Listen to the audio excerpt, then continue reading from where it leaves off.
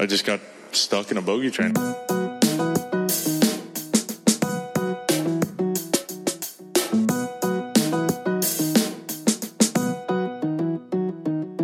Hey, everybody.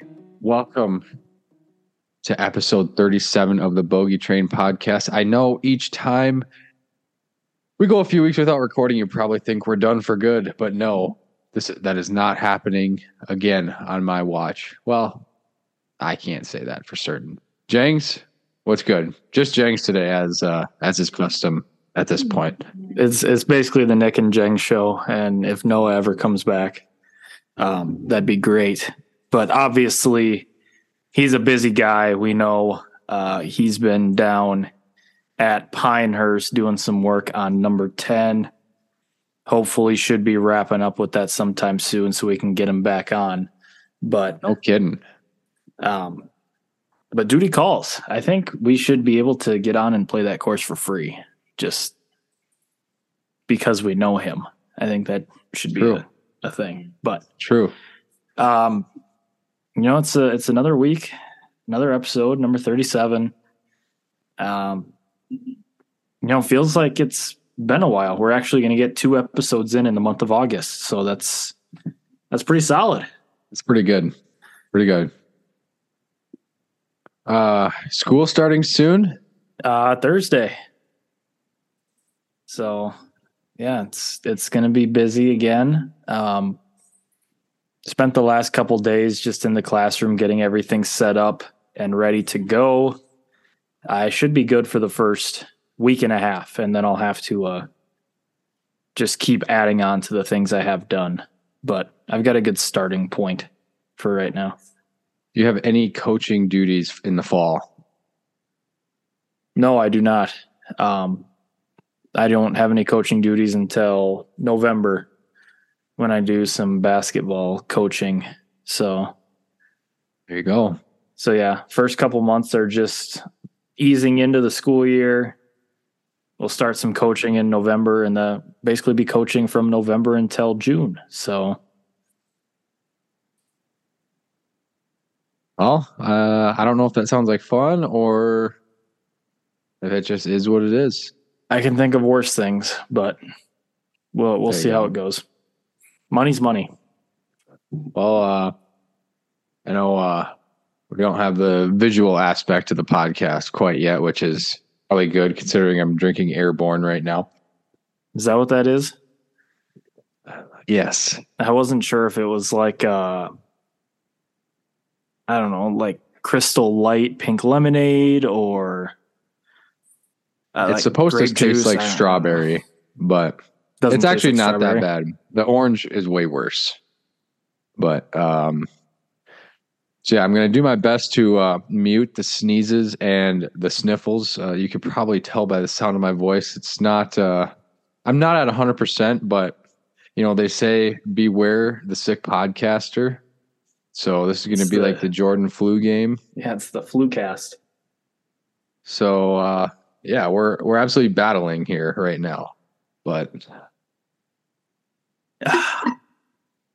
lots happened in the golf world since we've last touch base, I believe. I think I don't even remember. We're 2 weeks into the playoffs now. I think last time we had the podcast, Lucas Glover hadn't even won his first of back-to-back events. Lucas Glover won twice. The Compesco Open happened. A lot of stuff. A lot of stuff. U.S. Mid-Am qualifier. Have we recorded since the stadium was a washout? I think the last episode was before the stadium, if I remember correct. Now that was a long time ago. Let me go look at the show notes from that one.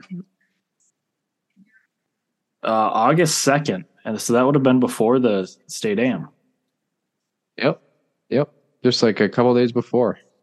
Yeah, so Jeez, it's been a long time. Missed a lot. About 3 weeks. That seems about the pace. That's customary for the on-season podcaster. We're more off-season podcasters. But all right, what do you do? What do you do? It's 100 degrees here. Like literally. It is like miserable. I saw at one point it was hotter in Watertown than it was in Phoenix today. So I don't know how high your temperature or heat index got up there, but our heat index was like 110, 112, somewhere in there. Ours wasn't that high. Ours was like 106. That's pretty impressive. That is hot. Especially for this I was late working in August. in air conditioning all day. I put my sweatshirt on at like 1:30 in the school, and I haven't taken it off since. So you walked out to the car in that? Yeah, and it wasn't even that, like, it was weird. It wasn't even that bad. I don't know. I mean, I was wondering why you were wearing a hoodie. It was like 20 yards, but yeah.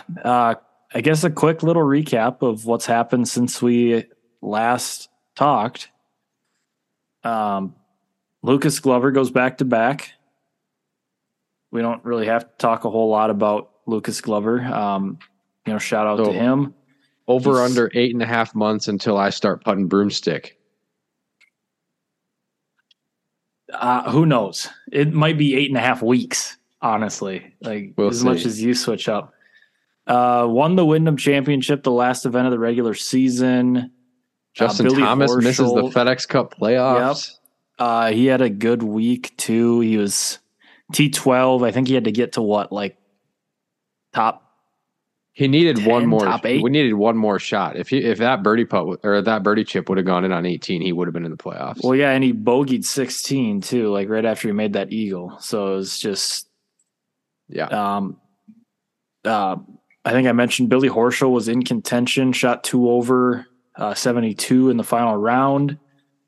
And so good to see some signs of life from Billy, though. Yep. Obviously, he needed a win in a big way to make the playoffs. As did Lucas Glover, who was 112th in the FedEx Cup standings going into the week. What is he now, win. Like top 6 or something? Yeah, he gets the win, makes it to the playoffs, and then in the first playoff event, which is it the FedEx St. Jude?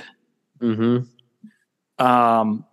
He goes back to back and he wins again, which took him from 49th to 4th in the FedEx Cup standings at the time. So he was playing so much. He was playing so much better than everyone else. You could say he was a real sweat out there. Yeah. Oh my gosh. We don't even need to talk about what his pants looked like in that playoff. Defeats Patrick Cantlay in the playoff. Do we need to talk about a nervous left miss starting? Is this a trend here from Cantlay? We don't need to talk about Cantlay at all. I don't know if you remember the Shriners last fall on the last hole when it came down to him and Tom Kim. He snap hooked a 3-wood off the tee left there, made triple, and now he's in a playoff with Lucas Glover at Memphis with water left, hooks it left, makes bogey, just out of it. I don't know what it is with Patrick Cantlay. I just think that's his name now, Patrick Cantlay. I just feel like every single major, the guy's like 10th, 15th, but never in contention, or he's like just nowhere even near the top of the leaderboard. Regular tour events, kind of same thing. But when the playoffs roll around, I mean, the guy's just fighting for wins all the time. I don't get what it is with Patrick Cantlay. Rory in contention at the St. Jude. Tommy Fleetwood was up there. Sahith was up there. Obviously this is the playoffs. A lot of big names are going to be there. Very heartbreaking day for Tron Carter. Yeah. Tommy loses by 1, of course. Just he said he was feeling, I don't know if this is the exact quote, but emotionally bankrupt after that. I mean, it's just got to be tough when you devote your life to cheering for Tommy Fleetwood. And the guy just how many professional wins does he have? I think I've heard he has like 6 on the 0 tour. I mean, that's not terrible. We're talking about a guy who has... But when it's like the Nedbank Challenge in South Africa, nothing against... I mean, Nothing against him for winning it, but I mean, let's be real here. And then the week after the FedEx St. Jude, this would be this past weekend, we have the second of 3 FedEx Cup playoff events, the BMW Championship. And our boy, or should I say my boy? No, I'm on board. I've been on board for a while. With an all-time heater of a back nine, shoots 28 on the back nine to shoot a final round 61. I believe it tied the course record, or it was the course record. He actually beat Max Homa, who said it, I think, the day before. Is that what it was? Wins the BMW Championship at Olympia Fields. Oh, yeah, because I remember seeing a thing that, like, Max Homa had a course record at LACC, and then he had a course record at Olympia Fields.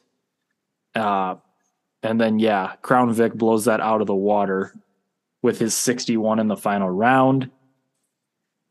Second victory this season, or at least this calendar year. He did win the won the Hero? Yeah, the Hero. Or Bahamas. I think it's the Hero because he won it back-to-back years. Yeah, not Bermuda. Scotty Scheffler again in contention. I should have screenshotted this tweet, and of course I didn't. But it was something like, Scotty Scheffler lost a whole bunch of strokes putting. Victor Hovland did his thing and gained a whole bunch of strokes everywhere because that's who he is. I'll have to pull up the data golf on that. Max Homa round 2 shot 62. But again, just a stacked leaderboard. Matty Fitz was up there. He was only 2 back.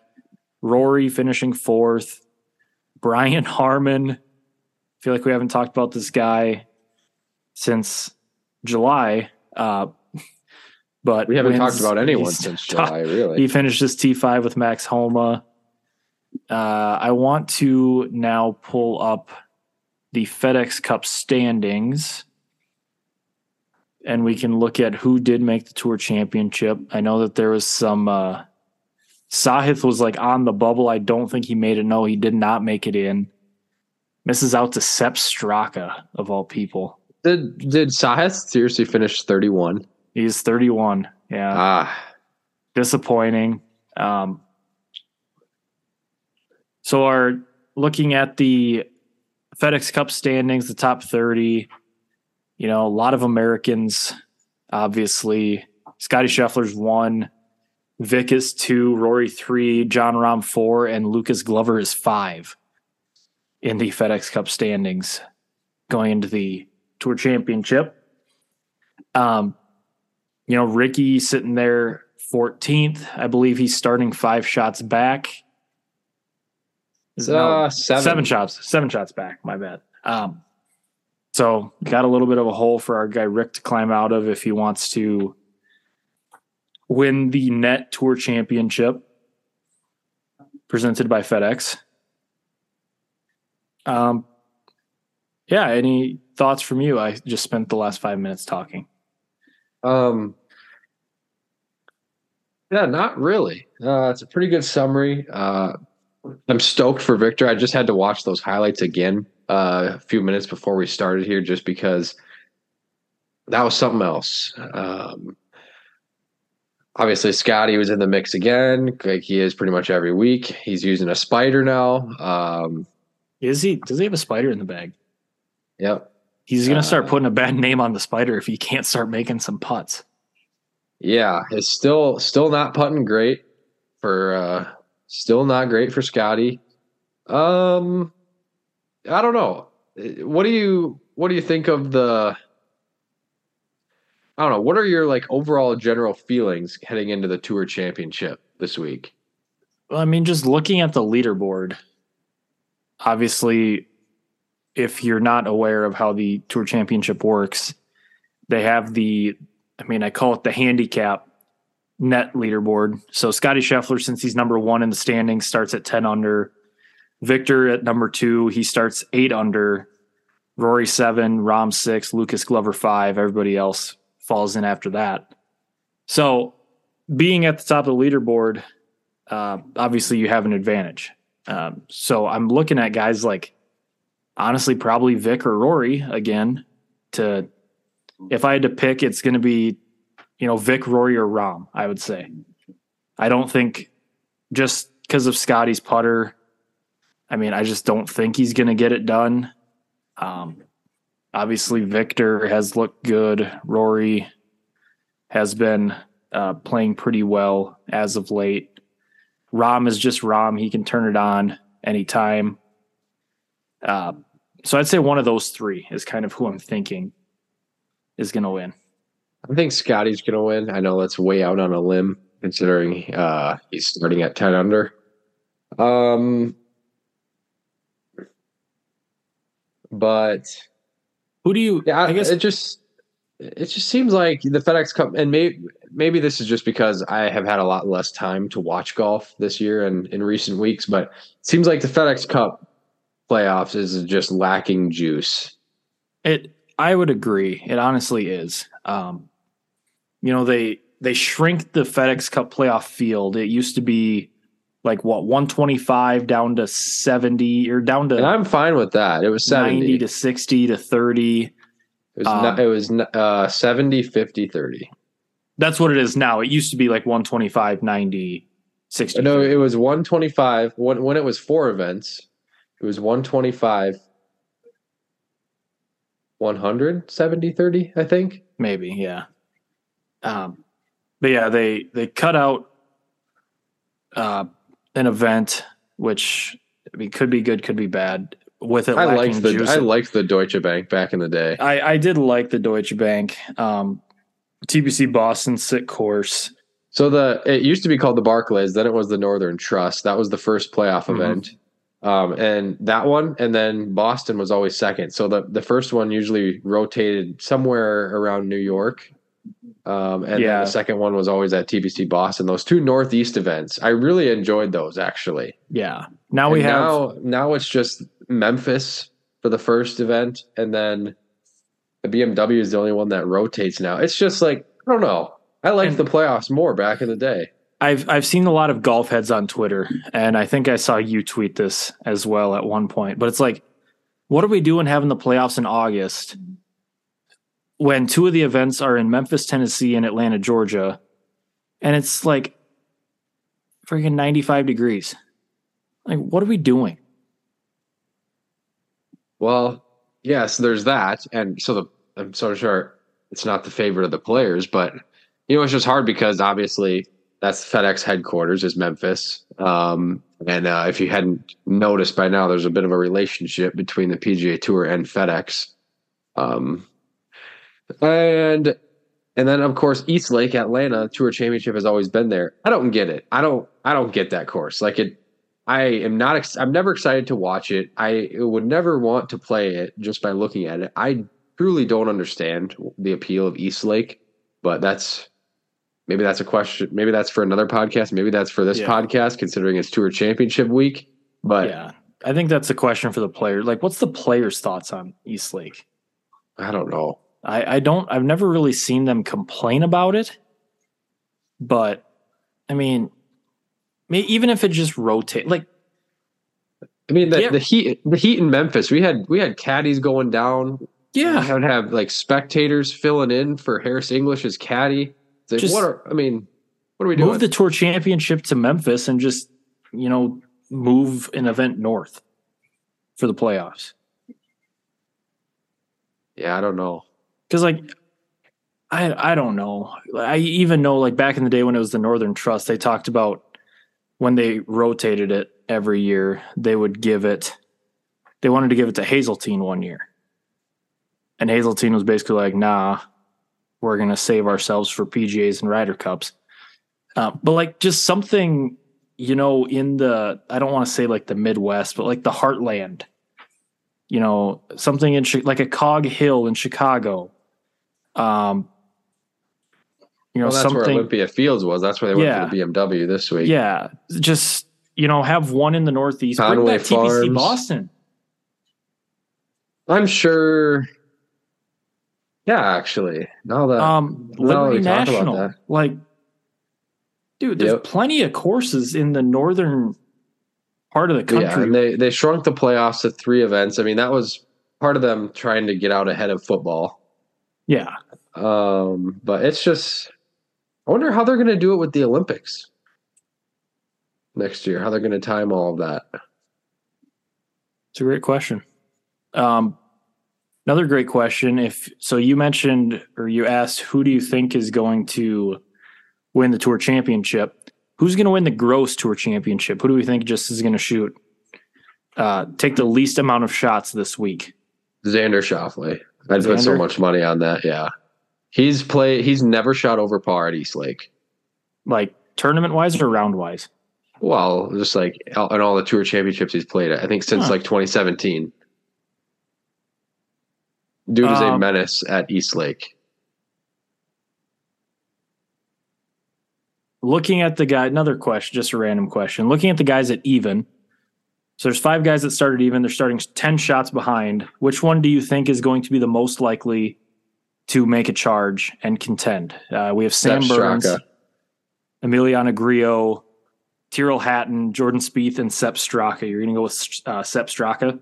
Yeah, just because Strepsaka. Just because he has the most tendency to like get crazy hot. Like he could finish the week at 15 over, but he could also finish the week at like 15 or 20 under. Well, so could Jordan Spieth. Just this week is also very important. We're going to talk about the Ryder Cup here in a little bit. I think this week is going to be very important for some American Ryder Cup hopefuls. 2 of them are actually playing together in the first round. Keegan Bradley and Ricky Fowler. 2 guys who, have seen a lot of success this year. Keegan's got a couple wins. Ricky was in contention a lot, contended in the U.S. Open. Ended up getting his first win in many, many years at the Rocket Mortgage. He's kind of slowed down a little bit here at the tail end of the season. But with the ever-shifting Ryder Cup standings, I think this is going to be a big week for some of these Ryder Cup guys who, are fighting for one of those last 1 or 2 spots. There's so many guys that seemed like they were nearly locked at so many different points, but just with all that has transpired, it's like... Oh, we thought Brooks Koepka was going to be a lock after he got second at the Masters and third at the Masters and won the PGA Championship. And now he's sitting in 7th in standings. He's not automatic qualified. Who knows if he'll even get a spot? Yeah, it's interesting. I mean, one of the biggest reasons to pick him is just like the backlash if you don't. Yeah, to appease the crowd. But should we get into this now, or is there other stuff we got to cover before we talk Ryder Cup? Well, I think we talked enough about the Tour Championship. We probably talked about this last year, honestly. And also, we're almost at 1 year since we restarted this. It is almost 1 year. That's September 19th was our first upload last year. We're going to have to do a 1 year of happy birthday podcast. Oh, yeah.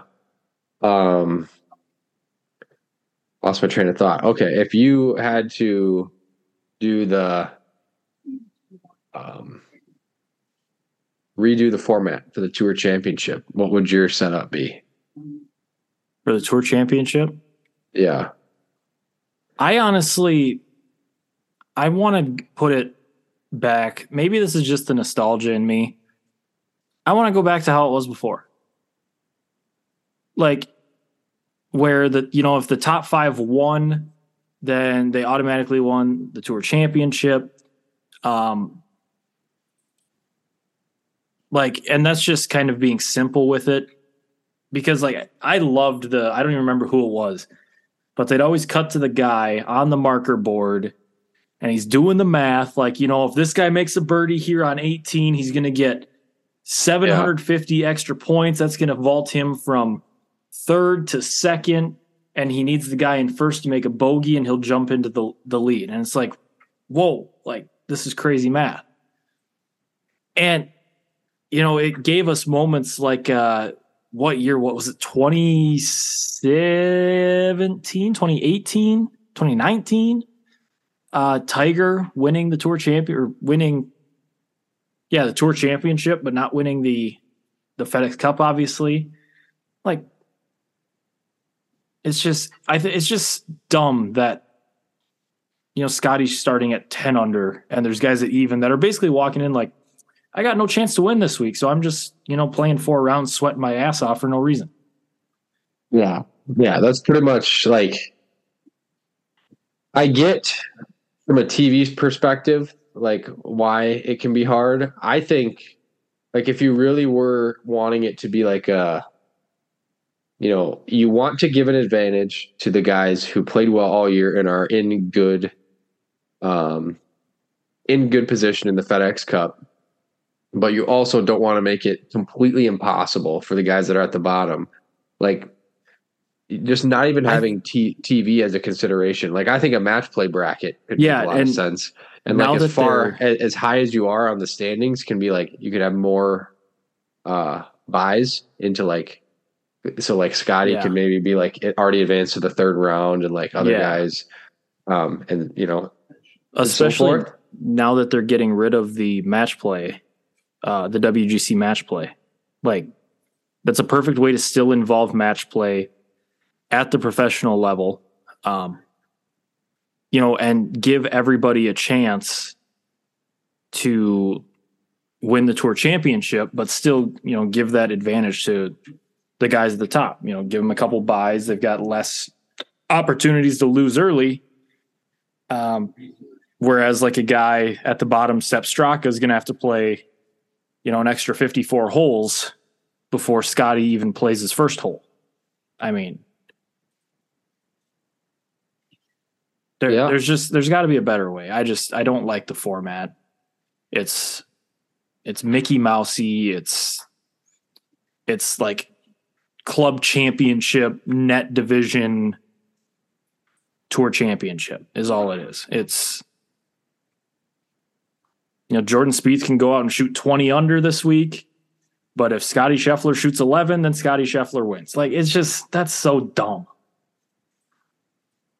Yeah, it's hard. They put themselves in an interesting spot, wanting the winner of the Tour Championship to automatically be the winner of the FedEx Cup, and so this is kind of where it leads, And yeah, like I feel like that's an American sport perspective, because that's every American sport. If you typically win the last game, the last event, you win the championship. I mean, we got the Super Bowl, we got the World Series, NBA Finals, Stanley Cup, yada yada.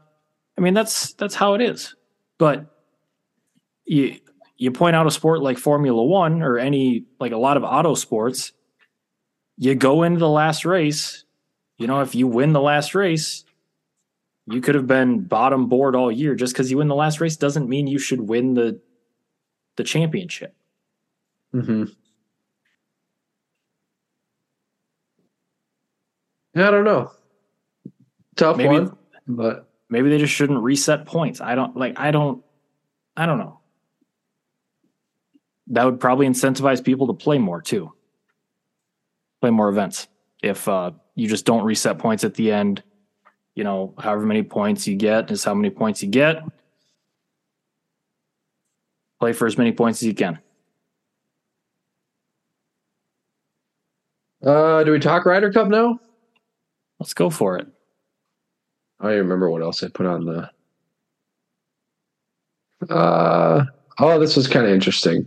Maybe we'll table that discussion for just a couple more minutes. So, in your mind, like, what does a FedEx Cup, like, what does a FedEx Cup mean to you? Winning a FedEx Cup. It means that either you won the right events, aka Lucas Glover. That's a great question. Like Rory, obviously Hall of Fame career, 4 majors, 20 some PGA Tour wins. Like, where does the 3 like how much does 3 FedEx Cups elevate that? I think it elevates it. Like, I wouldn't say a lot, but enough. Like 50%. I mean, because you got guys that won the FedEx Cup like Bill Haas, who, I mean, that's the only saving grace of his career is that he's a FedEx Cup champion. It elevates his a lot more than it elevates Rory McIlroy's, who is a 4-time major champion, Ryder Cupper, things of that nature, Players Champion. All of those mean a lot more to Rory than the FedEx Cup. Would you rather win a FedEx Cup or a Phoenix Open?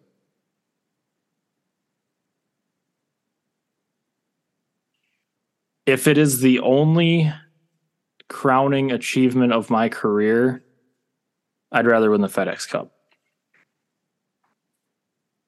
Because you're just going to be more well known as like, oh, hey, FedEx Cup champion. Like, again, Bill Haas. I remember that Bill Haas hit the sick water shot, wins the FedEx Cup. I couldn't tell you who won the Phoenix Open in 2013. Phil. He lipped out his putt for 59 in the first round, shot 60. That's insane that you know that off the top of your head. I know Hideki won some. Like, just if I think of Phoenix Open winners, obviously Scotty, major champion. Ricky, Players Champion. Hideki, major champion. You mentioned Phil, major champion. But other than the big names, I don't remember who won the Phoenix Open. Okay, how about this? Would you rather win a FedEx Cup or a Players Championship? Players Championship. Would you rather win a FedEx Cup or have a legendary Ryder Cup performance? I'm going to take the Ryder Cup performance on that one. Would you rather win a FedEx Cup or a Compesca Open? FedEx Cup would give me a lot more money. Were we talking individual Compesca Open or team division? Say one year, the team.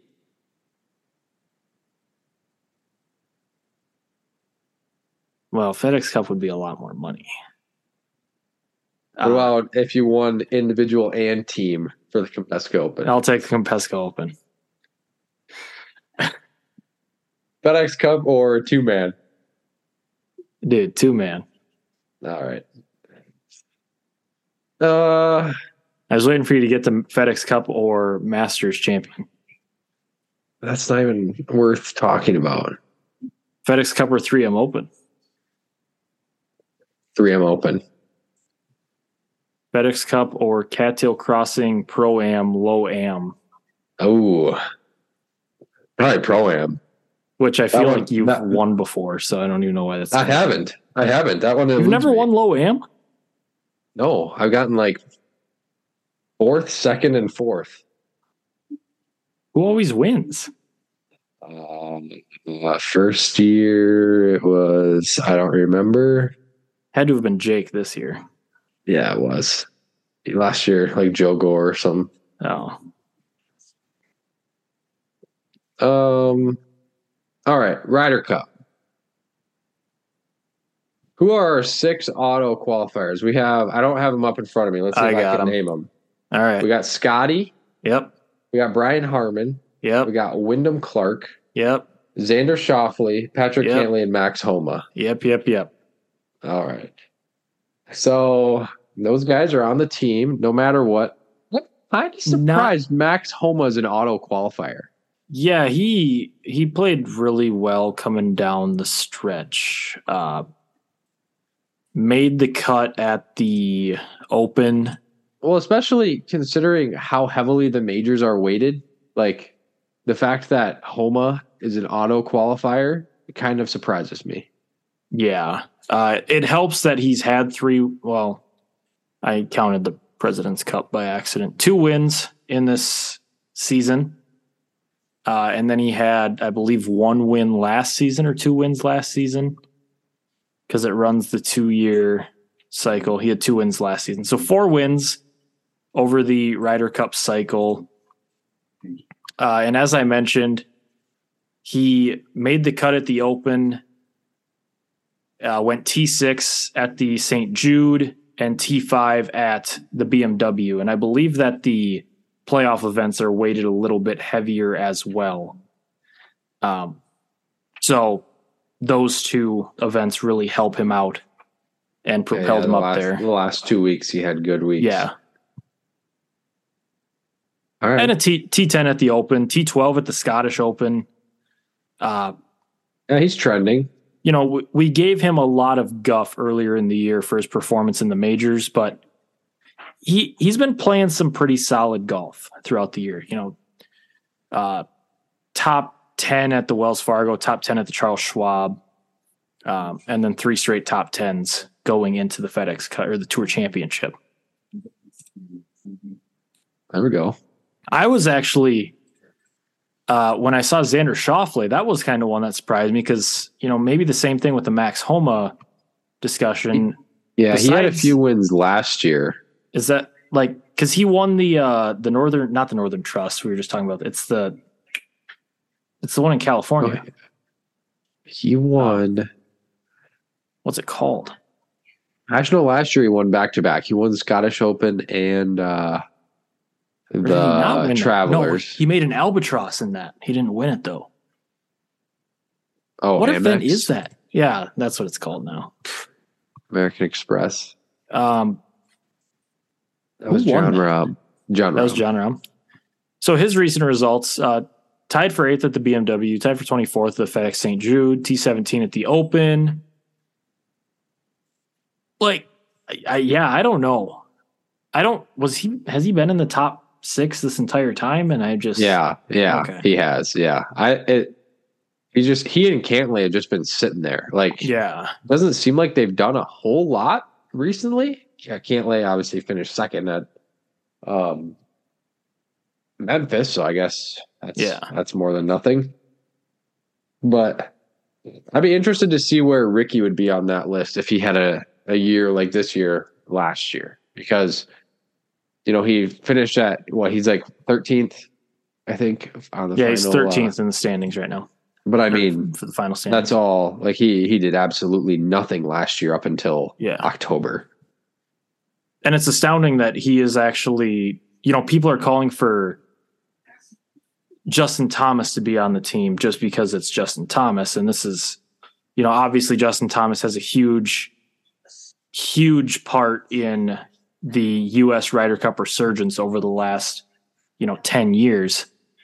But all the guy's done in the last 2 years is win the PGA. Denny McCarthy has more FedEx Cup points, not FedEx Cup, Ryder Cup points than him. Ricky Fowler has more Ryder Cup points than him. Sam Burns, Keegan Bradley. None of those 4 guys won a major. Cameron Young didn't win a major. Like, we need to stop riding Justin Thomas so hard and just say, yeah, he's playing bad. He doesn't deserve to be on the team this year. It's hard though, because he was like one of the extremely few bright spots in Paris. He and Jordan Spieth were a really good team, and then he beat Rory in singles. And then obviously he was pretty good at Whistling Straits. I mean, but the whole team played great. He was really good at the away President's Cup and in Australia. It's just, I don't know. It's hard to imagine. Like, it's hard to imagine the team without him. Yeah. But it's also hard to pick him over some guys who have played so much better this year. And I did see today, I don't know how much this plays into a decision possibly already being made about captain's picks, but I did see that JT committed to play the Fortinet which is 2 weeks after the Ryder Cup. No, it's after the Tour Championship, but before the Ryder Cup. Or is that what it is? I think. We're doing live research. Yeah. About this. I think it's between the Tour Championship and the Ryder Cup. Is that what it was? How can you even do that? How can you have an event between the Tour Championship and the Ryder Cup? Because the Ryder Cup's probably end of September. They're going to start their fall series. Okay, so it'd be 2 weeks before the Ryder Cup. You're right. So, same point stands. Playing an event 2 weeks before the Ryder Cup. I mean, I know, and that's not an event he's ever played before. Wouldn't you think that a lot of the team would be in Paris, scouting at that point? Or not Paris, but Italy scouting at that point? Not quite yet. I wouldn't think they'd be there yet. So maybe it's a tune-up. When's the captain's picks made? After this week, I'm pretty sure. Okay, like early next week. So kind of just something to look out for, because I saw that in the news today that he committed to the Fortinet. So another thing to consider is in recent Ryder Cups, the U.S. has sort of had the tendency to, I don't know if overreact is the right word, but try to ride the hot hand with the captain's picks. So, for instance, in 2016, they picked Ryan Moore. He played really well at the Tour Championship. He lost to Rory in that playoff. And that was when the Tour Championship was just the week right before the Ryder Cup. So the Ryder Cup was that week, basically, and they picked Ryan Moore. They didn't have a bad Ryder Cup, but it's like he's not a great fit for Hazeltine, and I guess just kind of a strange pick. Like, looking back, 2016, having a guy like that on your team over Justin Thomas or something like that is a little bit strange. And then in 2018, they picked Tiger, Phil, and Bryson or something. And those guys would have combined 0 for 100 in that Ryder Cup. Because Bryson won 2 playoff events that year, and then Tiger obviously had just won the Tour Championship. So Tiger and Bryson were both captain's picks along with Phil, which is just an abysmal pick. And those guys all played absolutely atrocious at that Ryder Cup. So it's kind of interesting. You're seeing a lot of people saying, well, Lucas Glover has clearly earned it with his play, but then some others, I'll shout out, no laying up. They're saying, well, I mean, yes, he's playing great. Back-to-back wins is awesome, but how you can't be certain that's going to continue a month from now. Yeah. In Italy. So it basically is saying you have to go on more of a body of work, and and of course Solly is obsessed with strokes gained and all that. You have to just pick the best players and course fits and things like that. So I don't know. What are your thoughts on taking a hot hand or picking someone who's say your last spot was down to Cameron Young or Lucas Glover? I'm still going to take the guy that I think has the most potential. And it kind of goes back to when we were talking about the FedEx Cup, and I just think it's dumb that a guy like Lucas Glover can get hot for 2 weeks and he just catapults himself from shouldn't even be in the playoffs to now being top 5 just because he won one playoff event and the event the week before the playoffs. I'm actually completely fine with that. Because that's how it works in the NFL. You have an outside chance of making the playoffs, and then last second you may win a couple games, maybe get a couple breaks to go your way, make the playoffs, and then you can get hot. I actually don't mind Lucas Glover being as high as he is for getting hot at the right time. Yeah, think the points are too skewed in the playoff events. Is just, and like obviously I know that you have to do that because the playoffs, they're elevated, things like that. But like it's just there's a crazy amount of points going out in the playoffs, and it's been that way for years. But I would still take a guy like Cam Young, who I think is a much better player. Definitely probably has a lot more potential to, play better, I guess are the right words. Like if someone's going to go super, super deep on a huge stage, I'd rather much have Cameron Young than Lucas Glover doing that, which probably just counters my Justin Thomas argument I made. But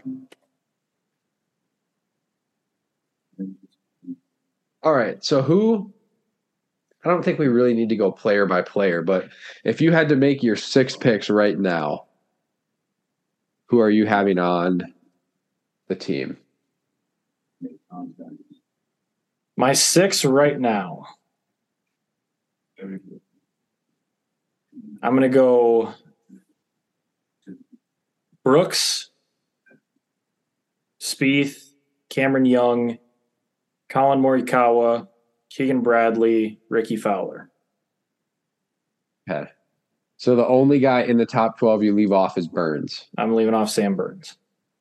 And why leave off Burns? Because I'm biased to Ricky. It's an honest answer.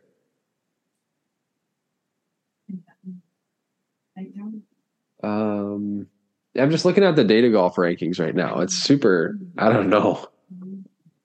I just don't know, man. It's like Russell Henley. Russell Henley is ranked 11 in Data Golf right now. He is sadly that going is to have wild. to be left off the list. That is wild for me. That's a no from me, dog. How can you be, according to Data Golf, the 11th best player in the world right now, and yet in the Ryder Cup standings, 18th in U.S.? I mean, that's crazy. There is a disconnect somewhere. And it's not even like he's went T2 at the Wyndham, T6 at the St. Jude, T8 at the BMW. I mean, that's all it is. Henley? Yep. Yeah. Recent form plays a huge role in Data Golf because Ricky was all the way up to 6, and he's already dropped all the way to 14 after just like a month of. Yeah, he gets his win, and then he's 42nd at the Genesis, 23rd at the Open, 58th at St. Jude, 25th at the BMW, and he's just lost 8 spots just like that. Yeah, which he has been playing terrible since the win. I was a little. That's why I was a little worried about that. I wanted him to peak at the right week, so that's why I thought the U.S. Open maybe that would be. So I was concerned once he won Detroit that is that really going to be the win, Detroit? But all right, and you're pretty confident with those 6. I like those 6. I don't know. Like I hear a lot of people vouching for Bryson. Yeah, what do you think about Bryson? Now that Brooks isn't an auto pick, I'd maybe replace Bryson with Brooks or Brooks with Bryson. But I don't think I want them both. I'm actually like Brooks is a question mark. This is what I was going to get to this earlier. Like a lot of people saying like he hasn't had great form lately on Live.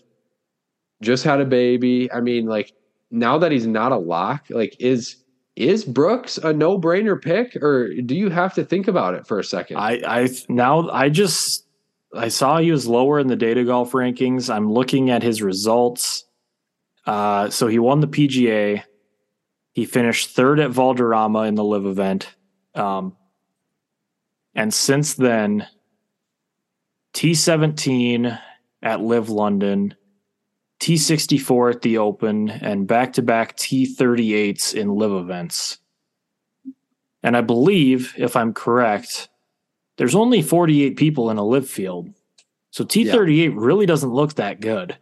No, it's tough. One of those events he lost by like 13 or 15 shots to Matt Wolff, who he was recently Yikes. saying he basically gave up on him. So I bet he just gave him a big old F you right back. Yeah, I'm going to revise. I'm going to take Brooks out. And just for the live fans of the podcast, I'll put Bryson in. Bryson. And there was nothing sicker at the 2021 Ryder Cup than Bryson driving the green. So we need that energy. Dude, Data Golf has JT Poston ahead of Bryson DeChambeau and Denny McCarthy. Dude, what? Postman. Okay. Really? Like JT Poston? Hey, he almost won the 3M.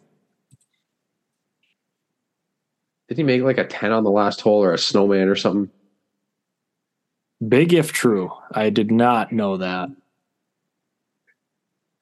I mean, yeah, almost won as a stretch. I mean, he got second, but I think it was by 7 shots. So it was by 7 shots.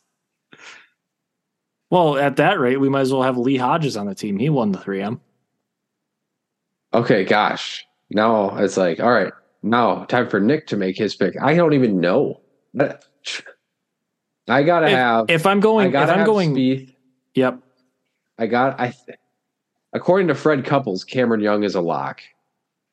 He said that on a podcast a few weeks back. My 3 automatics are Spieth, Young, Morikawa.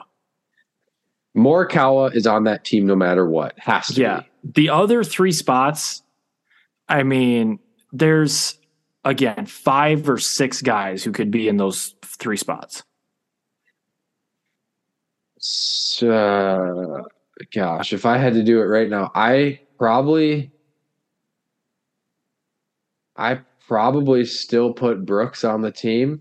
So I'd have Brooks, Jordan. Cam Young, I mean, he's going to be on the team. I'm just a little bit leery just because he's just not a good putter, which is not exactly what you want in an event like this. Morikawa is 100% on the team. So Brooks, Jordan, Young, Morikawa. So I have 2 more spots. Vegas basically has Ricky on the team. I mean, like it seems, quite interesting because I see a lot on golf Twitter that they don't want Ricky on the team. I know a lot of people are forgetting. I've seen a lot of list of 6 captains picks, not including Ricky recently, and people have such a short memory. I think a lot of it has to do with his recent form just since the win and the fact that his overall record in the Ryder Cup is not really a bright spot. Is he like 3-7-5 or something? 3-7-5 is his overall record. Yeah, it's not. It's great. Not great. So it's not good at all. He has like 5.5 points in 10, 14, 16, 18. So he's played in 4 Ryder Cups and he has 5.5 points. It's almost a point a cup though. That's over a point a cup. Like I see a lot of people putting Keegan in over him just because Keegan's 4-3. All the live stands are calling for Patrick Reed. I like Keegan over Sam Burns right now. Actually, I do as well. Bryson is a question mark, dude. Zach Johnson's in a tough spot right now. Actually, all right, so let's name. I'm gonna go Brooks, Bryson, Patrick Reed. Which one should be on the Ryder Cup the most? Absolutely not Patrick Reed. Absolutely not. Why? Because I don't think he has enough recent form, and because everyone hates him. Team room is an important piece here. That's part of why Ricky's a lock. Well, okay, he's a proven Ryder Cup winner, 7-3-2. Yeah, he also shot 83 on his own ball when paired with Tiger in Paris.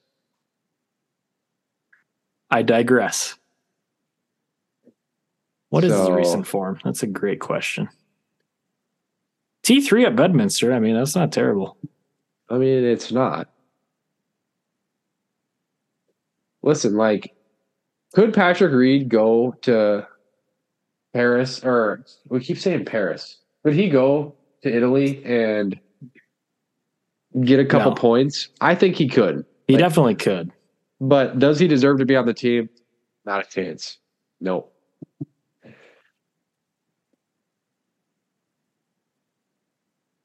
I think it's got to be Bryson over Brooks for me. I mean, if I'm going to pick a live guy, all three of them, I just don't want to put on the team for reasons. Some are obvious and some are not. Crazy how much turnover there is going to be, though, from the 2021 team. Mm-hmm. No DJ. We haven't even talked about DJ. Nothing. No DJ. About. No Finau. No Harris English. No Daniel Berger. No JT, probably. Well, I wish Daniel Berger was around so I could just throw him on the team. Why? Because I like Daniel Berger. I've always been a Daniel Berger fan. I'm ready for him to come back. So, man, but Sam Burns played so good in the President's Cup. I say we can probably say a no for Sam Burns. You can make a case for Koepka and Bryson. I know, and like I said, you could make a case for all three of them, but I also have reasons that I don't want all three of them on the team. I don't think Brooks has very good recent form. Bryson's past Ryder Cup record is not astounding. Again, 2-3-1. It's around 500. So be it. And Patrick Reed is just Patrick Reed. You know what? I'm just gonna take my stake here. What if we can just say no to all three of them and go with Taylor Gooch? Taylor Gooch. See, we didn't even mention Taylor Gooch yet. There's now this has to be like trolling, but the live bot accounts, they'll say like Taylor Gooch deserves to be on the team more than Ricky. Well, if Ricky deserves to be on the Ryder Cup team, Taylor Gooch, like, dude, you clearly have no idea the actual discrepancy of how well Ricky had been playing compared to Taylor Gooch this year. Yeah, he won 3 live events though. Does he really? Did he really win 3? Mm-hmm. Wow. Okay, who I would pick. Man, I for some reason I don't have a good feeling about Brooks.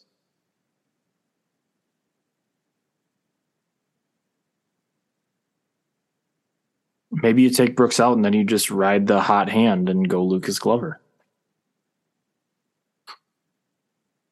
I mean, that's kind of what Brooks was. Is he was the hot hand. He vaulted himself up there, and now he's cooled off. You know, I would still put him. So I'm going to go Brooks, Spieth, Young, Morikawa.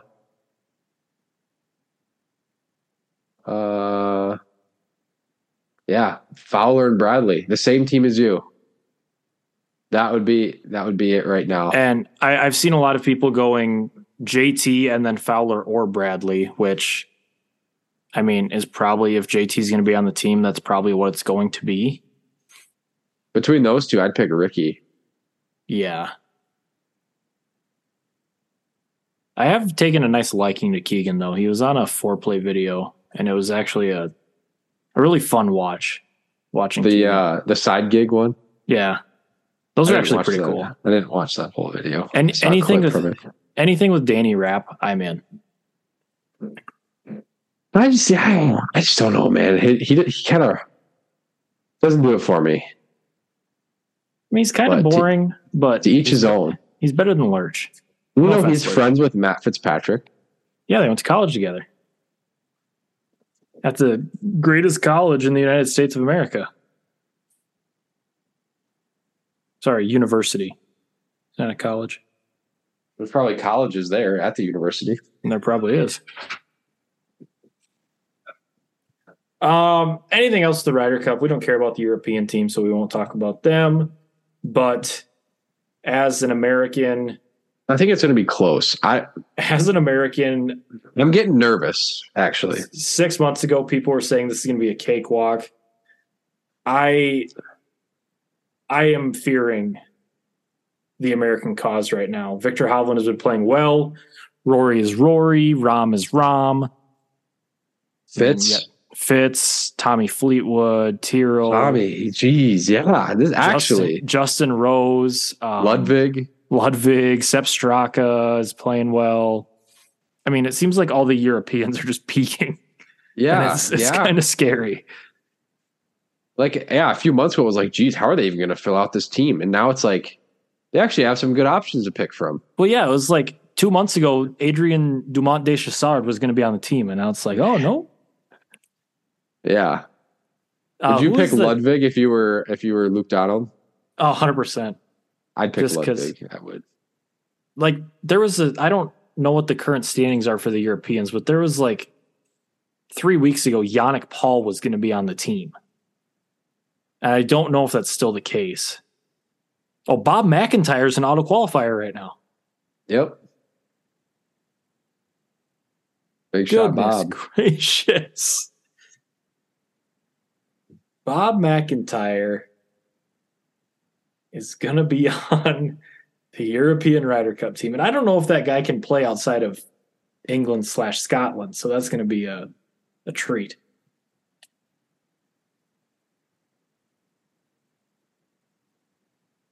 Yeah, I don't know. It should be pretty good, actually. I think Tommy's going to go crazy. Tommy's going to go like 4-1 or 4-0 or 5-0. What? Yeah. Didn't Torbjorn Olesen go to jail or get in big trouble for something? I thought so. Speaking of, you see our boy is released from prison? Angel has been released.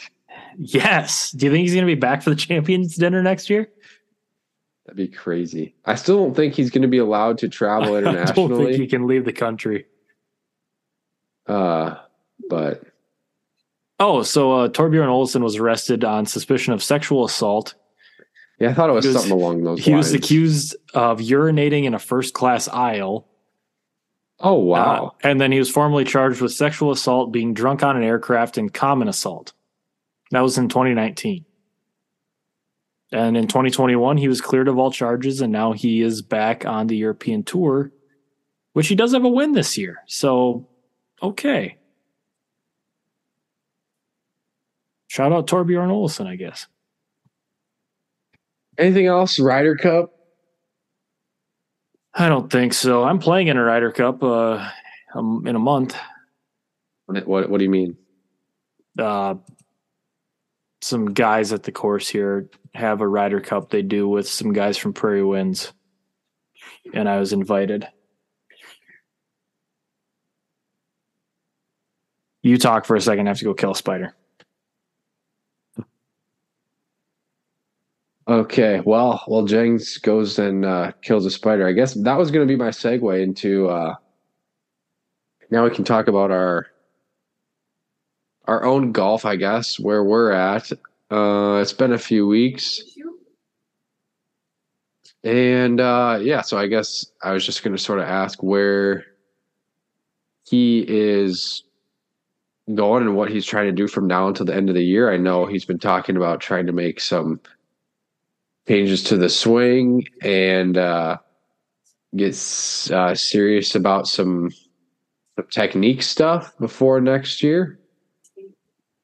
I don't know. It was a little bit of a disappointing year. It's a super disappointing year. It was. I won't go super disappointing. It was. It had its ebbs and flows. I got near the zero handicap mark for a little bit. I got down to a 0.5. Played some really good golf early in the year. Some of my best golf that I've played since I was in college. And just as the year went on, it's not sustainable golf is the thing. Like I can, I think you completely have to stop like gauging how well you think you're playing based off of your handicap. Like, yeah, I mean, and same for me. Like there was one year I had a few low rounds up at Cattail and I was like a plus something crazy. It's like, I don't know. Like I guess I wasn't there when you were playing these rounds that you would call some of your best golf since college, but like the golf I saw didn't look like your best golf since college. no, the golf that you saw is just, it's been, I don't even know, like even at the 2-man, like it was just, there's nothing. It's a literal blank slate, except the slate like still has some chalk left on it from before that you just can't get off to completely clean the slate. And so it's like it's a used slate that you can't clean, I guess, is what that would make that. That's one heck of an analogy. That's a crazy analogy. It's been, yeah. I mean, it's super demoralizing, and I think this is something I talked with you.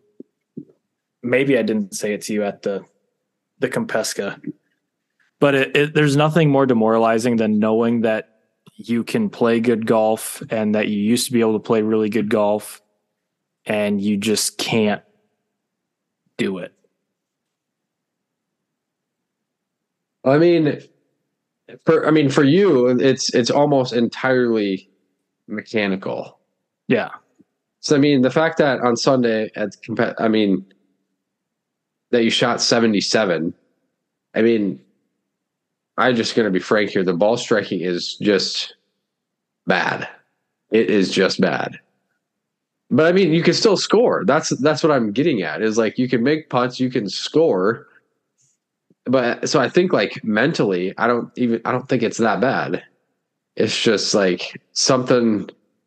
I think slowly over time, something just got a little haywire and maybe got worse and worse. Well, and I think that when you mentioned it, that the simulator made me worse. That's been something that I've been continuously like, it will be like once or twice a week, I'll just go back to like, is it this or this? And the more I think about it, the more I can kind of make that make sense. And I don't know how true this is, but when I started playing in the simulator, like even we have the video of when we played with Bada that one time. I mean, my swing looks very different than it did then. No, I'm like, I was never kidding at all. Like, I didn't tell you this yet, but I was going to say, like, you should probably not do simulator golf this winter. I don't think I'm going to. And if I do, I'm not going to do it as much as I did. And I don't know what is, I mean, some of those drives, like you were like, now obviously they were going farther than the guy we were playing with, but like some of the ball flights didn't look that much different. But you're clearly a much better golfer than him. You know what I mean? Like there's a lot of shots that almost look similar, but you can still get it around in like mid 70s to low 80s. Yeah. But that's almost, I don't know. It's maybe easy for me to say, but that's almost more hopeful than like, because it's like, well, if I can just figure out like how to get things a little more neutral, like you're a really good putter, you know how to score. Like all the pieces are there. The short game's there. But yeah, like if you can just hit more greens and have more birdie looks, like you can play pretty good. Whereas like for me, I feel like there's a big mental like hurdle at the moment, and I don't exactly know why. like there's so much good that I saw this year, but like just the scores were not there.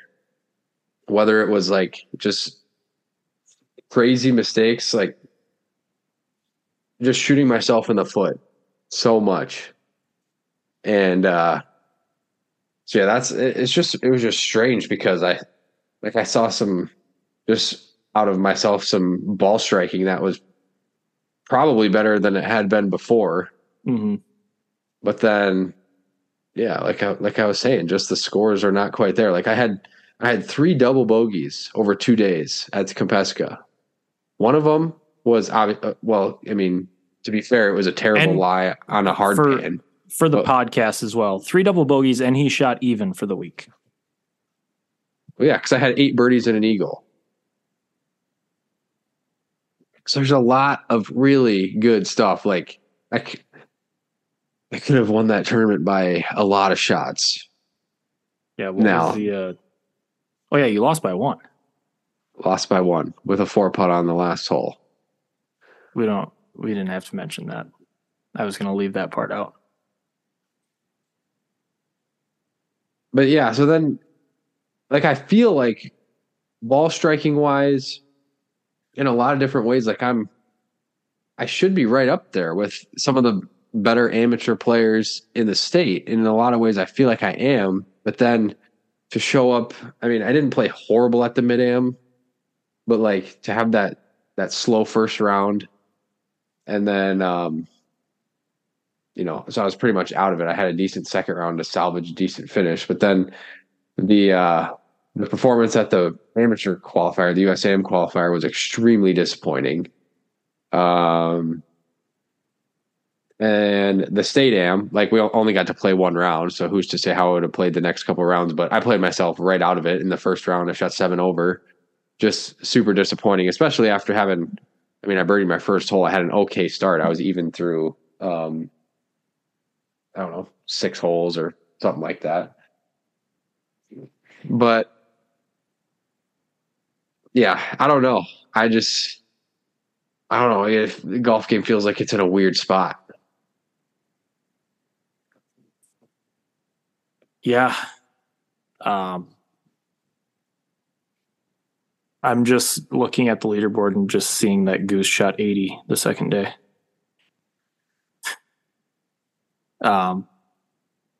But that's not the point of this. Yeah, it's what does Adam Young call it in his book? It's the incompetent. Oh, I gotta look this up. Adam Young is it conscious incompetence? Yeah. So, like, in the book that I'm reading from Adam Young, he talks about, you have competence and incompetence, and you have conscious and unconscious. So, like, if you're unconscious and incompetent, you don't know what you're doing, or you're not thinking about what you're doing, and you don't even know what you're supposed to be doing.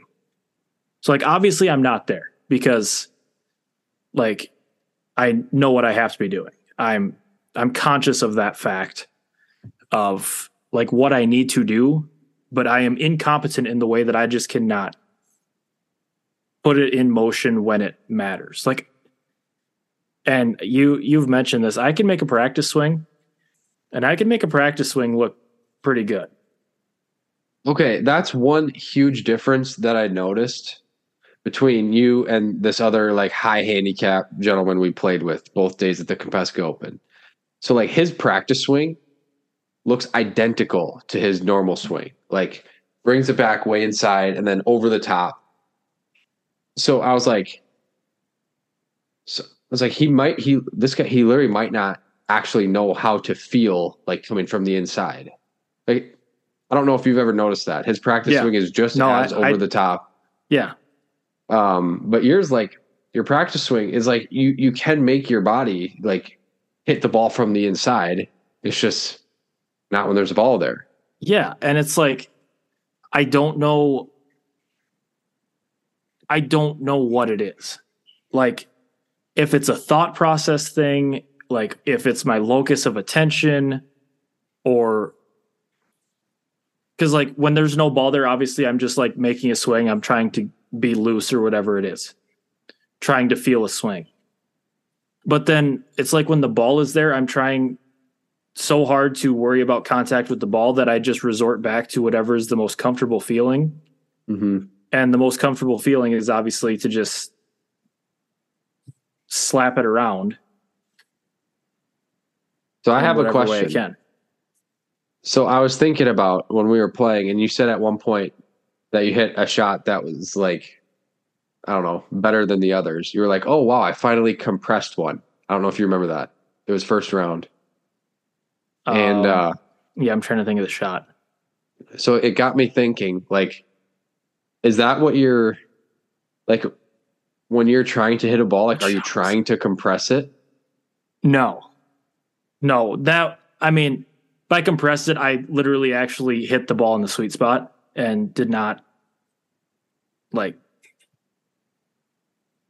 Okay, because that like later, I don't know if it was the next day or something. I was like thinking about it. I was like, if by that he meant like that's what he's usually trying to do, like that's his goal is compressing it, like it's making you hit it even worse because trying to compress it makes you come in steeper. Yeah, and you need to be shallower.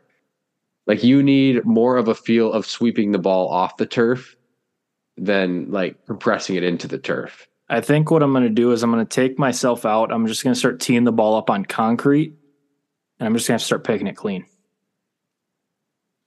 Either I'm going to break a lot of clubs, or I'm going to figure out how to hit the golf. Yeah, if there weren't new T100s at stake, like that's not even a bad idea. Hey, I've still got the AP3s at home. I haven't sold those yet, so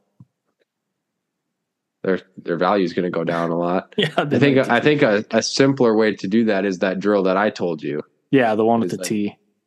Yeah, because if you're coming into the ball like with like a very steep angle, like you can't even make contact when it's teed up that high. Well, and like it was when we were hitting range for the second day, and we had Smitty there talking to us. Like, I mean, I know what I have to do. Like, I know what it looks like on the outside of how to do it. I just don't know the feeling in my body when I'm consciously thinking about it, how to do it. Because like it was my ongoing joke that I look and there's these stripes of divots, like these, you know, here's a line. And I come so far over the top that I can't make a divot line because there's no way to make it line up.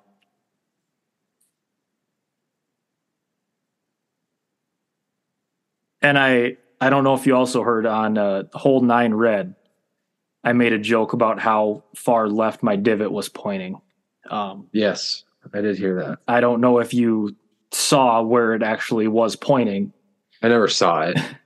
Let's just say it was pointing left of the white tee box of 1 yellow. Yeah, that's not great. Which it's, the more and more I think about it, it's amazing I can even make contact with the ball half the time. It's like the fact that you can break 80 says a lot, quite honestly. Like I'm being dead serious. And I agree.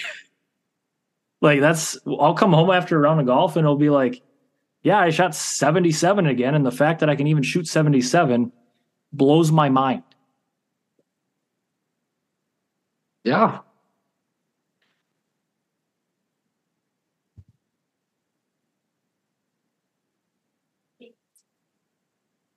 I completely agree. So what's the plan of action? Plan of action. I actually thought about maybe trying to go to Vitality, but I don't think I just can spare that much money. I don't think I have enough money to do that.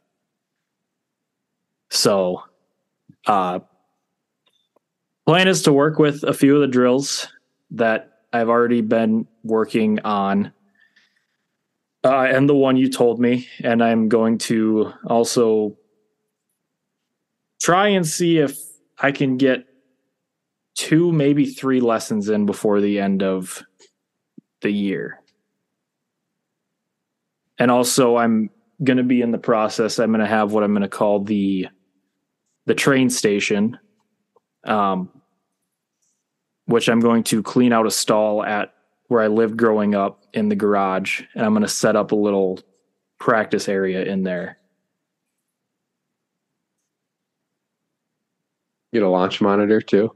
I've looked at buying like the $500 Garmin R10. Yeah. Just to have something. Cause obviously I don't have 15 grand to spend on a GC quad, even though I'd love to. If you or someone has just a spare GC quad laying around that you want to loan me, I'd appreciate that. That's for quads all are so the nice. listeners out there. They are so nice. Like I've been talking a lot about Adam Young. I was watching a couple of his YouTube videos. Like he has the YouTube video where he just goes through a practice session. And I mean, it's just so nice. Some people have it so nice, and I'm just here. What do you think the best part of your game is right now? Maybe that's an easy question. Putting. I went and I took my stats from the weekend. And obviously some of these are going to be skewed, and I will explain why.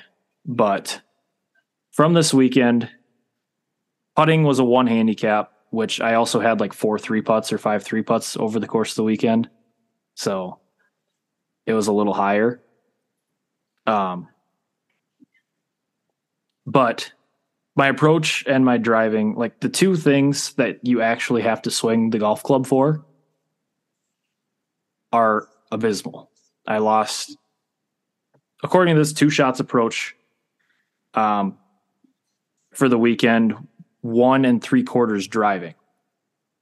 And the only reason my approach numbers is at 2 is because of the amount of drives that I put in a place that's just not playable. So when I'm hitting a recovery shot, it actually gains shots just for getting it back into play. So that's why you're saying it's skewed? Yeah. So like 4 yellow, for example, where I hit my tee shot in the trees and then I hit that little 7-iron up by the green. Like I gain half a shot for that just because I'm in a recovery situation because my tee shot put me there. So, I mean, my approach shots should be much, much worse than they appear to be. But I don't know how close you were paying attention to what I was doing, but watching me, what do you think were the best and worst parts of my game? I've always thought that your approach game has been really good. I'm just kind of going hole by hole over the course of the rounds, like the first round specifically. I mean, you hit that really good iron shot on our first hole, the par 3, which set up a birdie look. 9, you can't really blame on approach because your ball is literally on a patch of dirt that you can't even make clean contact. The par 5 where you had 170, 180 and hit it to 12 feet to make eagle. Your approach game is solid. If I had to pick one, or the most solid of all your game. Probably, which I like when that's the case, when I'm hitting my irons good. And I did feel like I was hitting them pretty good over the past 2 days. That was the one thing, like through the middle of the summer, that sort of left me. And I was hitting some pretty wayward shots with irons. The driver was a little bit hit and miss. It had a pretty bad start, actually. I had a lot of misses, like high right, to start the first round. Yeah. But I think once I got that corrected, I was driving it pretty dang good. Yeah, and I think that's kind of with your irons too. You had a couple irons, and it was the same way earlier this year, where it's like, maybe just a block right that just doesn't move back, like 17 the first day. I think that was probably less of a block and more of just like mentally being scared of the other shot that like is not in my bag as much as it was in June. Just the big pull hook with the iron, but like every now and again, it still makes an appearance. Mm-hmm. I don't think I had done that quite yet that day. I'm trying to think if there were any. I hadn't done it, but that just because obviously you can't miss left there. Yeah.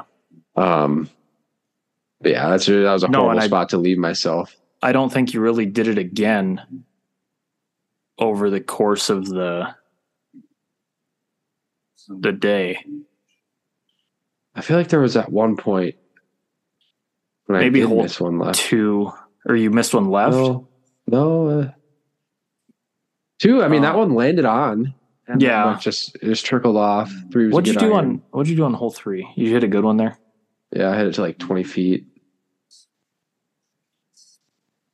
5 and 6, you hit good ones. I mean, yeah. And I think both days I started actually fairly hot with the putter and then cooled off as the day went on, which is kind of interesting.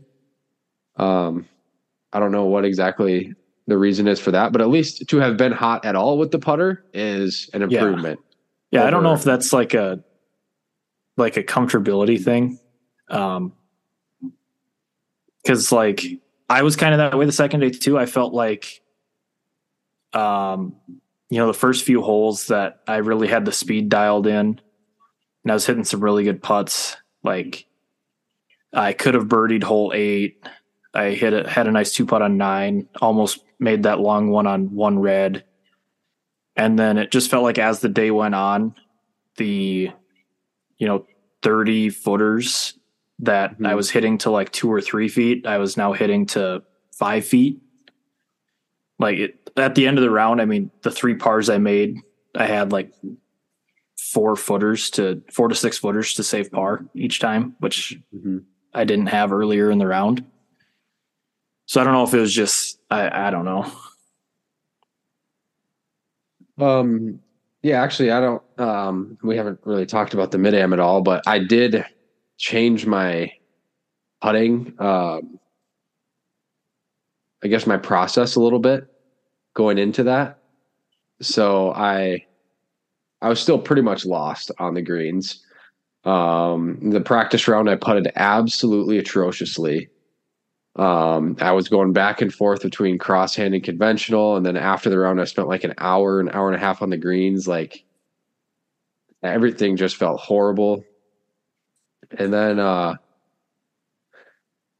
morning of the tournament, I somehow convinced myself. So I was using the line on the ball, which I hadn't been doing for about 5 years.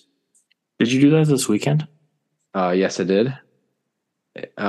So back to using the line on the ball, which is forcing me to be more precise with the spot where I'm aiming rather than just trying to like, especially last year, I had a putter that like didn't have any alignment on it. So I was just sort of basically just relying on my own, I guess, feel and perception to like try to put the ball on the right line, which sometimes is good, but recently has just been a mess for me. So I was trying to just pick a read and now using more of my feet than my eyes, which is also against what I was doing earlier in the year. Like if I felt like my eyes and my feet disagreed, I was going with my eyes. I started not doing that. So I'm trying to rely more on my feet, picking a read, putting the line right there, and then just sticking to it and doing my best to trust it. And I actually putted pretty good in the mid-am qualifier. I mean, I shot 74, but I hit the ball pretty dang bad. So I actually, I didn't have any 3-putts and I scrambled decently well. And just like kind of a turning point was on the 9th hole that day. I had I was coming off, I think like back-to-back bogeys or something stupid. I can't remember exactly. But had a really good tee shot, and I had like 80 some yards into the green. I was like, all right, I'm going to make a birdie here. Hugged my approach shot left. I thought it was so bad. I thought I was going to go in the bunker, but it ended up getting a really good kick, rolls down this hill. So I had like a 15-footer for birdie. It was like downhill, and it was probably breaking like at least 4 feet, just like a huge bender. And I was like, well, I got that great break from the fairway. I got to make this putt now. I told that to my playing partner and just like played it way out there, lined up the ball, and then hit it. And like, it just went in dead center. And I was like, I don't know. It just kind of is a little bit of a turning point. I don't know why, but just to see that putt go in. So I think I'm sort of turning a corner with the putting. It's not like all the way back, as you clearly saw, like the second half of that second round. And even the first round, I missed some makeable putts, but I also made like back-to-back 40-footers in the second round, if you remember that. So early in the year, I wasn't making long putts at all. Yeah, I'm trying to think of, so 7, 8, 9, 40-footers. Where did you make a 40-footer? 2 and 3 red. 2 and 3. Oh, yeah. Oh, yeah. the one for par. We played that stretch. Probably one of the easier stretches of golf holes on the entire property. Yeah. And we played them like we've never played golf before.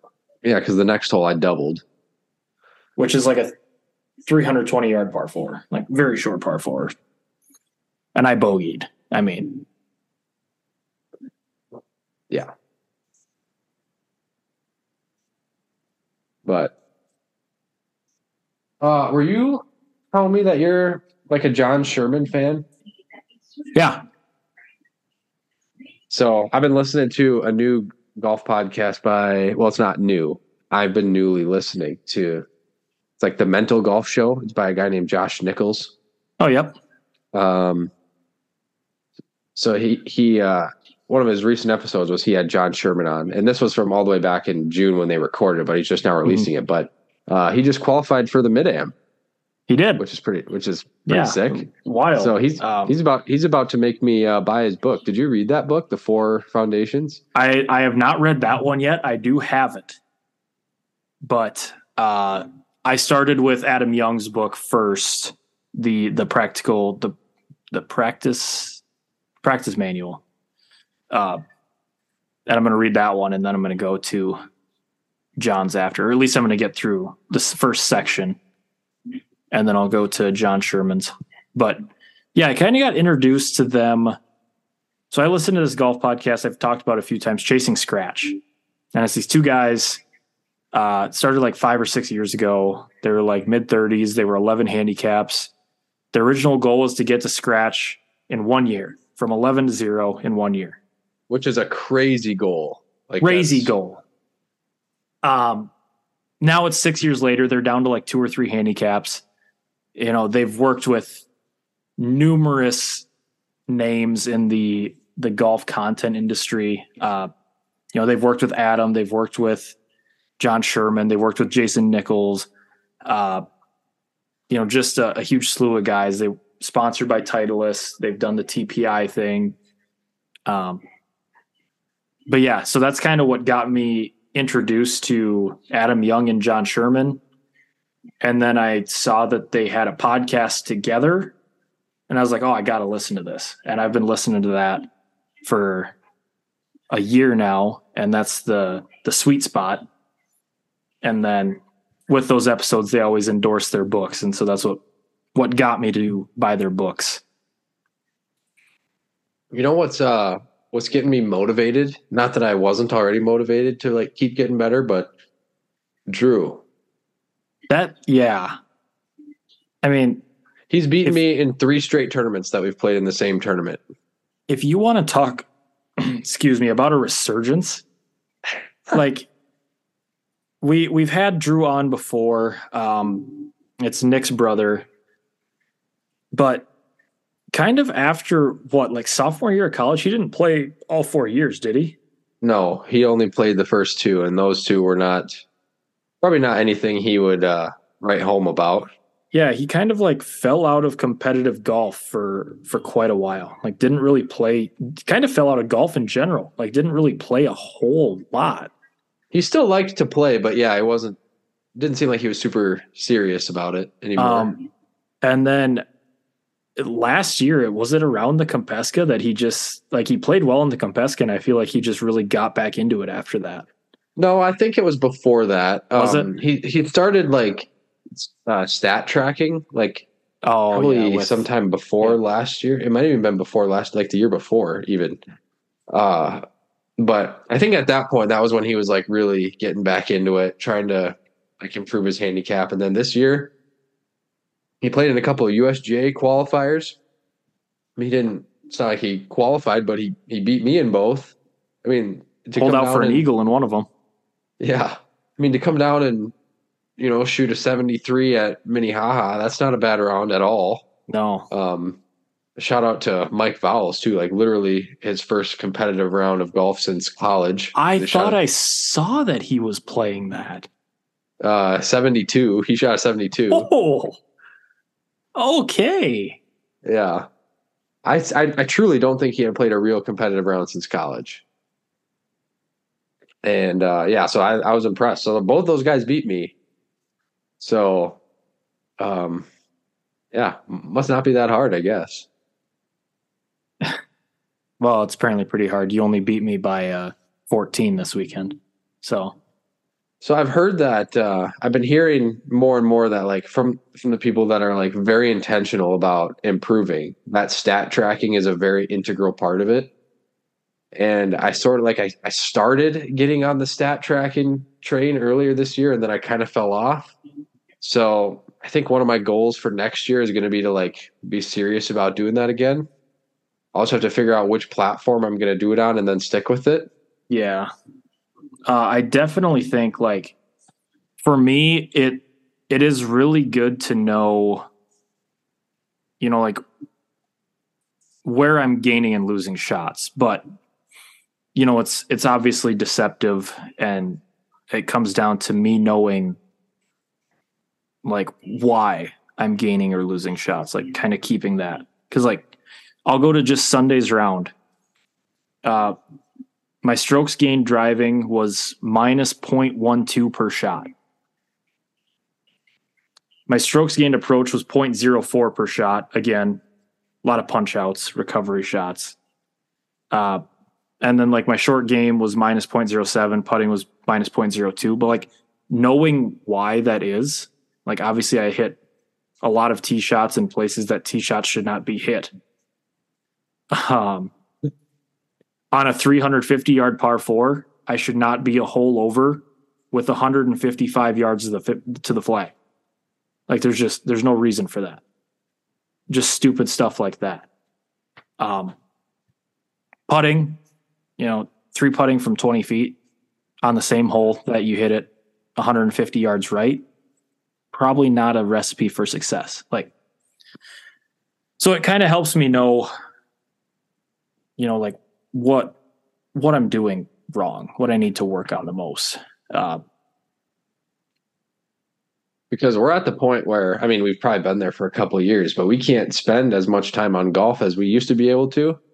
So, I mean, if you are actually serious about continuing to get better, you have to be so intentional with your time and your practice time and like what you're doing. So, but I want to be up for the challenge. Like I want to be like, who knows, what's to come. But like if I'm like in my 30s or whatever, like even 40s, like still a competitive amateur golfer, I think that'd be pretty cool. Yeah. Admittedly, this is the first summer, probably since I was still in college, that I actually went out and hit range balls, like for practice, not before a tournament. Like sometimes I'd go out and I'd hit like, a few buckets just to kind of dial in before the 2-man or the Compesca or something like that. But like, just a random Tuesday where it's like, I'm going to go hit balls and go work on stuff. I haven't done that in years. then I started getting back into that. I'm calling it right now. I'm quitting my job at the golf course next year. I'm opening up a lot of time. I'm playing a lot more golf next year. There you go. What about for the rest of this year? Do you have you think you're going to be able to get out at all? I'm going to be able to get out. It is fall golf season. Fall golf is the best golf season of all. So I typically do like to play a lot of fall golf, probably hopefully one round every weekend. And then get out maybe for 9 holes during the week, or at least some practice during the week. So I plan on trying to be out there.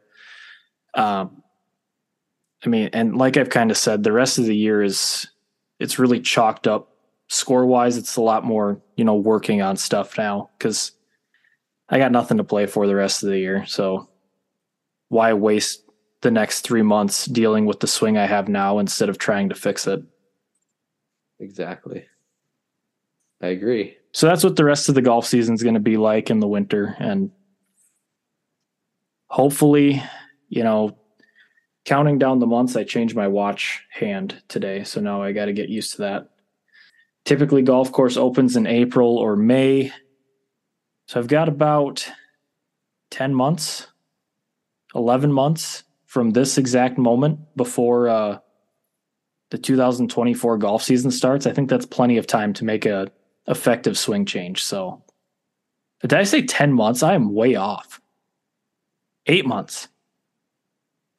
8 months. There's not 14 months in a year. There's only 12. Yeah. 8 months. But 8 months, still plenty of time to make an effective swing change for next year. So that's kind of where we're at. Anything else before we call it? Shout out to me and Nick. We got 5th this year. Dual 68s.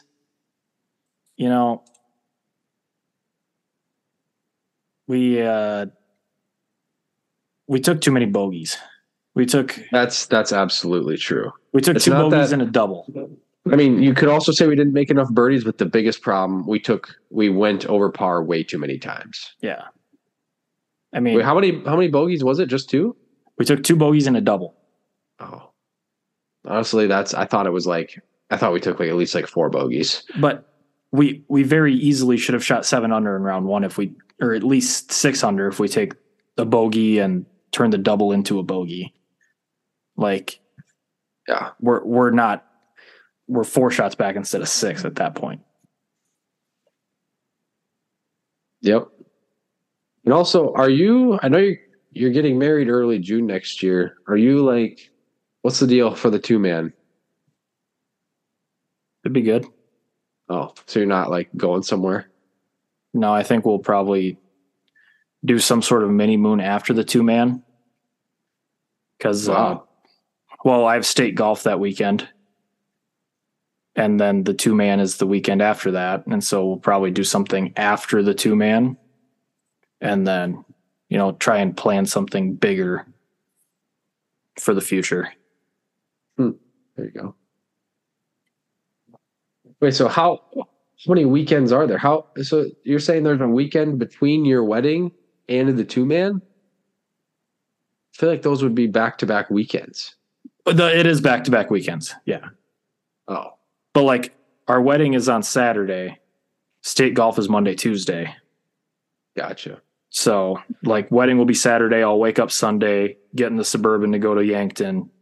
That is crazy. On Monday, Tuesday, come back Tuesday, and then the 2-man is, we typically go Friday or Saturday or whatever, depending on where it is. So that's usually my busiest week of the summer.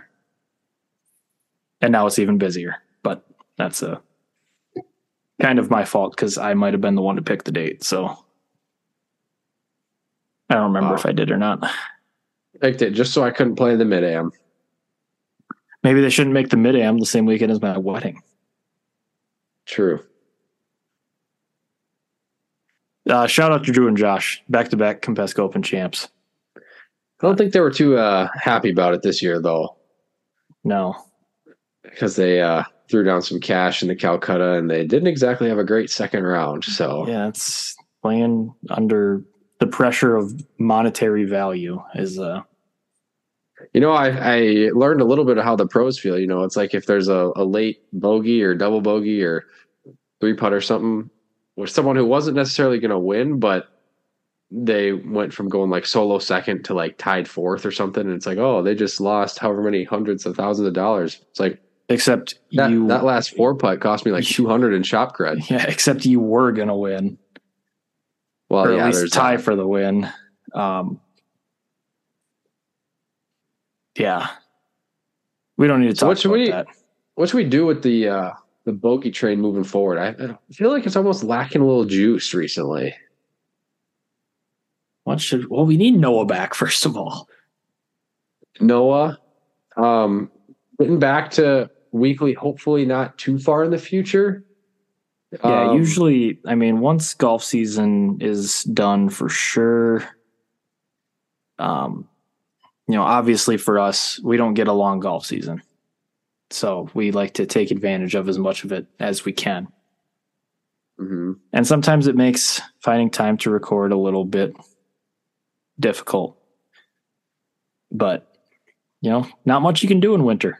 So yeah, you might as well sit in front of your computer and talk golf while it's...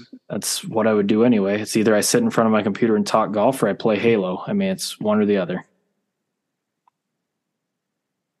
Maybe we'll just become one of those chasing scratch channels, just documenting our attempts to get better. That's basically what I am at this point, is a chasing scratch. I think probably after they post the round from, I don't know how much I'll fall, but I think I'm going to fall back into the threes after they post the second round from the Compesca. So they'll post it. We don't have to. I think they'll post it. Prairie Winds posted it, but I don't know if Cattail will. They're typically I posted lazy. Mine for Prairie Winds too, so it's probably in there twice. I might post my Cattail one just because, but well, yeah, I'm going to do that right now. We'll do a live on air. This is how we'll end the show. I think we'll have to do a little more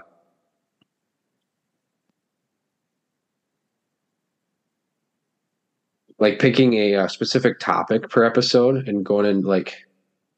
Yeah, we were really good about that. Like we'd have our foursomes and stuff like that, and it's just been a lot of off the cuff type stuff lately, which is good for maybe like one of every however many episodes. But the last few have probably been not our best, but we'll try to get a little better about it. It surprisingly did not take me into the threes. It kept me at a 2.5 somehow. So I guess I did have a 4.7 just sitting in there that wasn't being used, but that's based on, I have 5 rounds until a counting score drops again. So I think at worst, I'll probably stay at 2.5 to close out the year. At best, I maybe shoot a couple 74s or 75s to bring it down a little bit. But not going to change my handicap, unfortunately. Or fortunately, however you want to look at that. So, well, have we gone long enough? I think we have. I actually get to wake up tomorrow. There's a former teacher who puts together he retired a few years ago. So it's you all have to go back to work and I don't, because I'm retired golf invitational. So it's a bunch of teachers and former teachers. It's always just a fun thing. So since I'm a new Watertown teacher, I get to do that tomorrow. You're going to play golf? School Thursday. Yes, I'm playing 9 holes tomorrow morning. Oh, geez. Yeah, it could be ugly, could not be ugly. Who knows? Maybe I'll try and pick up the game left-handed.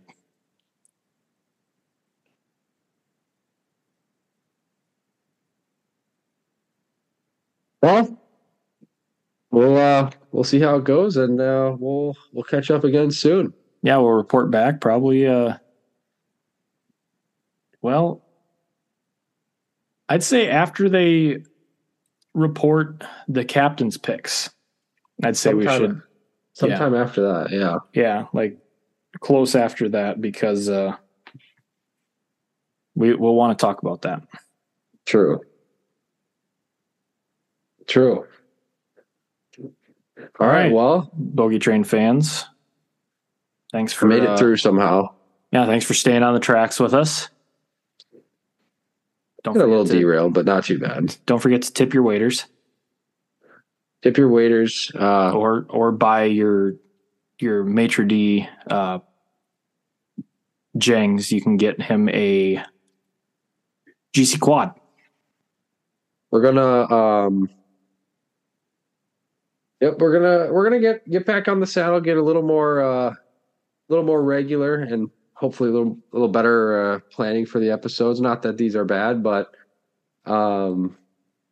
recently we've been, a little more further and far between. We're kind of like the McRib, like not around all the time, but you got to savor it when it is. It's like the Shamrock Shake too. Yeah. There we go. We're big McDonald's fans here, obviously, if you can't tell. We're not like the Filet-O-Fish, which, is only popular for a month out of the year, but is around all the time. We're popular when we come around. So we'll be back soon, hopefully sooner than our 1 year anniversary of bringing it back. Yeah. We should have, for our 1 year anniversary, we should try and get every guest that we've had on the podcast for like a big mega show. All three of them. Yeah. Who have we had? Mac? Oh, 4. Drew. I forgot about Mac. Who else have we had? Mac, Drew, Noah, and Lando. Oh, Lando. That's right. Also, get Cole Workus on sometime. That'd be a fun interview. Yeah. I want to get like an actual, like how we had Drew on and he works in the golf industry, like someone in the golf industry that we could get on, like a, club pro, a superintendent, We'll see. Yeah. We'll have to make something in the works. I just came up with a nice idea. He just got married, so he's probably got a ton of stuff going on right now, but I might have to see if Cole Workus wants to come on the pod. Yeah. Went from making fun of me in high school for playing golf to one of the biggest golf fans I know. So we'll have to keep that in mind. Well, that's a little tease for the audience. Will we get a Cole Workus sighting? Well, oh gosh, I hope so. We get a Cole. We get a Cole and Lando episode. That'd be fire. Oh gosh, that could get dangerous. That could be good. Well, I don't know how many times I'm gonna do the outro here, but it's like you could start the I just got stuck in a bogey train and then cut it out, and then we come back and then it just keeps going back and forth. Speaking of, I was just trying not to laugh during the tournament this weekend. Yes. When the guys we were playing with just like kept talking about being on the bogey train. I actually did say it at one point too. I don't know. Yeah, but I heard you, but I was coming off a bogey double, so I was just like not in the mood to like interact with it. Yeah. Then I threw that ball in the cattails and made a birdie on the next hole, and then I was back. You threw a ball in the cattails? Yeah. I sure did. When? When we were on the Red 6T. Brought out a brand new ball, hit it to 4 feet, made birdie. I mean, you threw your ball in the cattails. I threw my wedge 30 yards. We're one and the same. Exactly. And I guess I was on the bogey train. I just got stuck in a bogey train.